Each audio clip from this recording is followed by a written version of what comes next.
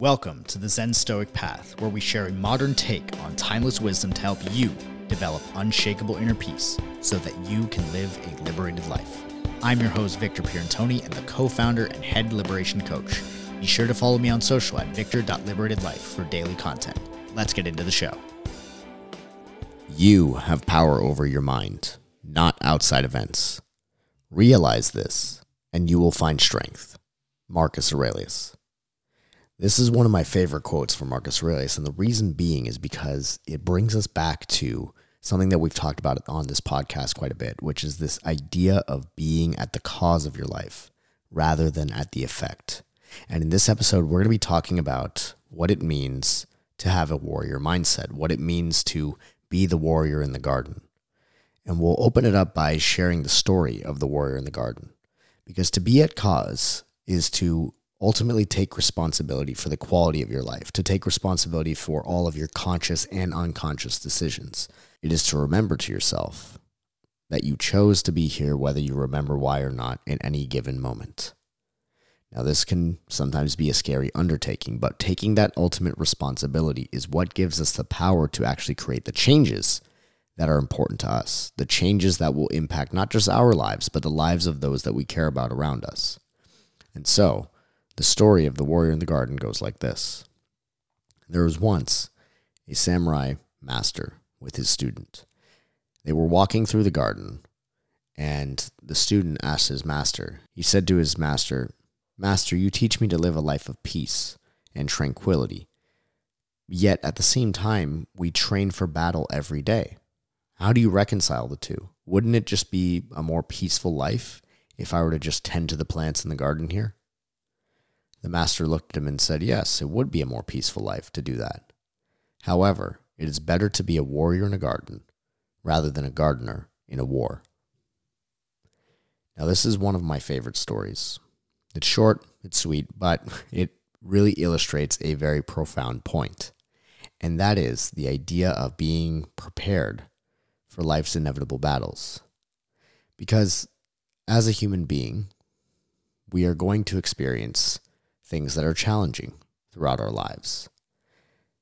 When we talk about Buddhism, the first noble truth is that there will be suffering, that there is suffering, that part of our human existence of it being a temporary experience and a fragile experience at that, right, in our physical bodies, is that there will be challenges. There are going to be things that, in essence, cause difficulty, that cause us to question ourselves, to question life. And in order to be able to bear those things and to be able to transcend the challenges of life into something beautiful, into wisdom, it takes the warrior in the garden mindset, which is what we'll be covering today. Now, going back to what we were discussing in the beginning, this idea of being at the cause of your life, like Marcus Aurelius said, you have power over your mind, not the outside events.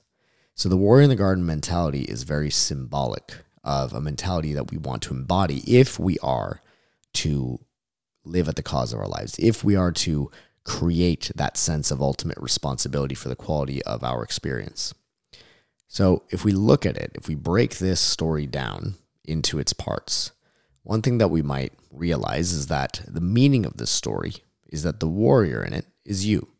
It is all of you, mind, body, and spirit.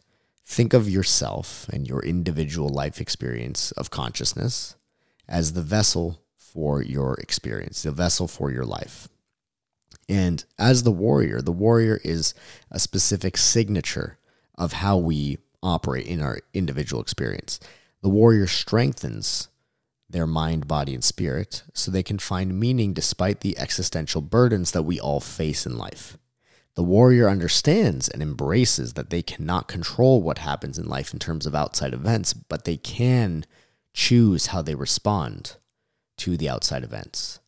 And the choice of how to respond comes down to the mind, to exercise our sovereignty, to exercise free will. Free will is our greatest gift.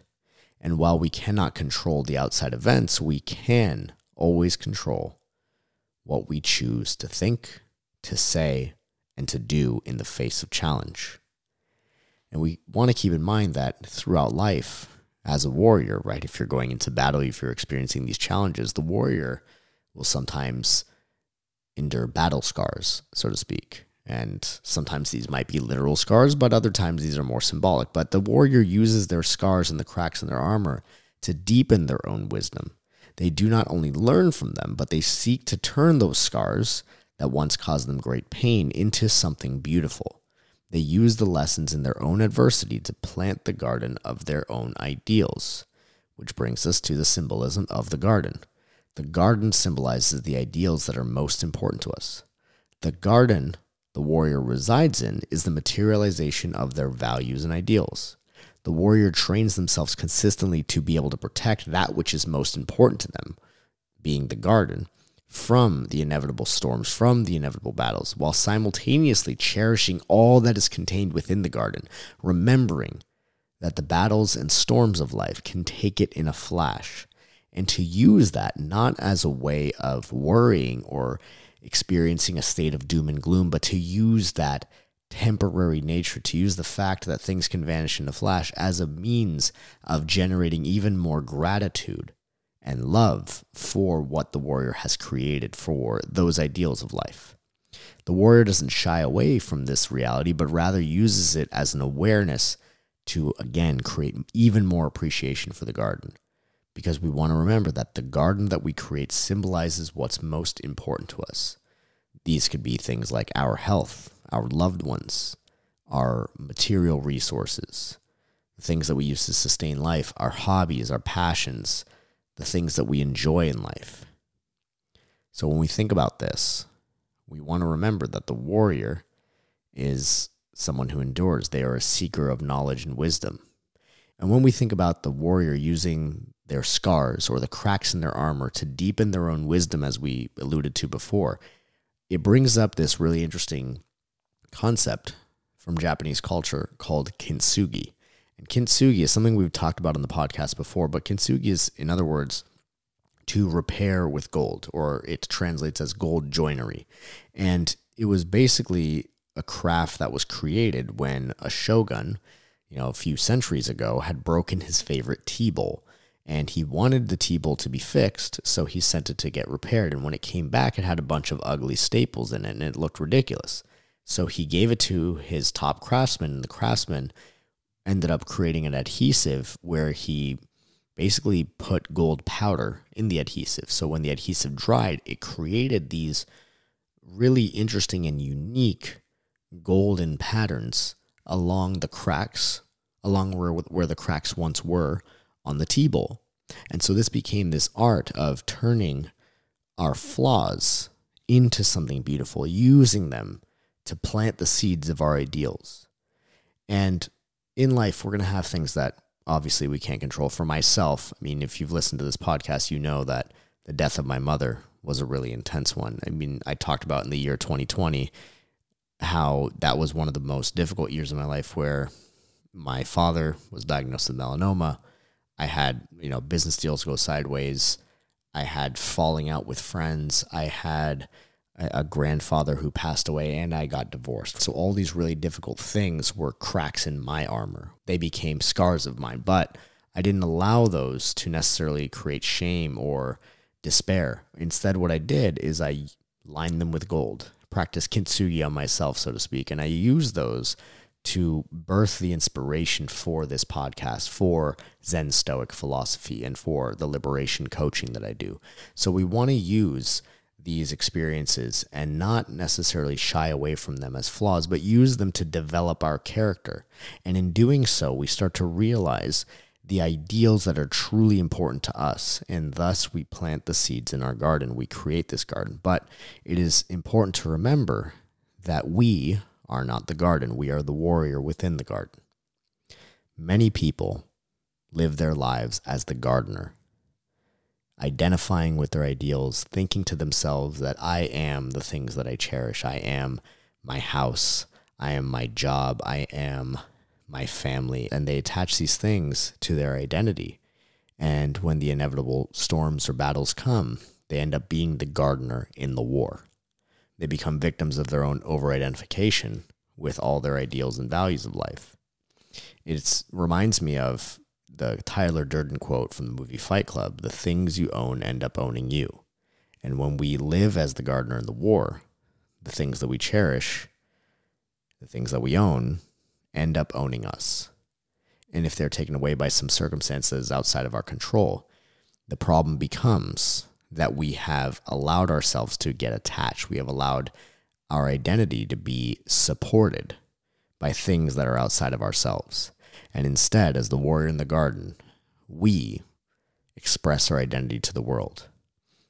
We've talked about this Carl Jung quote on this podcast many times, but this idea of the world will ask you who you are. And if you don't know, the world will tell you. So when you think about that, we don't want the garden to tell us who we are. We tell the garden, we tell the world who we are by being the warrior. And in doing so, when those inevitable storms or battles come in life, we are prepared for them, mentally, emotionally, physically. We have done the training. This is the importance of the practice of philosophy. This is the importance of living a liberated life. And part of how we develop and grow ourselves is to ensure that we have something to aim at, that we have goals that are truly meaningful to us. Goals that will not just make ourselves push towards something good, but that actively pull us. The warrior develops themselves by setting and achieving goals. And it is not the achievement of the goals that are actually the important thing here. It is the fact that the goals give you a sense of direction. They give you a reason to move, an aim in life that make it so that you are able to make decisions clearly and confidently. So make the choice to be the warrior in the garden. Do the work on yourself. Create your goals. Aim at what is truly meaningful to you. And allow yourself the opportunity to live a liberated life. One in which you can enjoy the beauty of the present moment and all the good in life,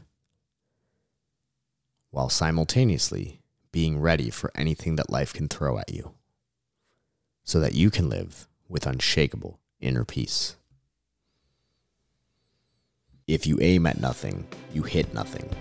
One of the most important things we can do is set ourselves a goal that is truly meaningful to us. Join us in the Liberated Life community, where we are running the Unshakeable Goal Setting Workshop, a free workshop that will allow you to achieve the unthinkable without sacrificing your well-being. Click the link in the description to join us today.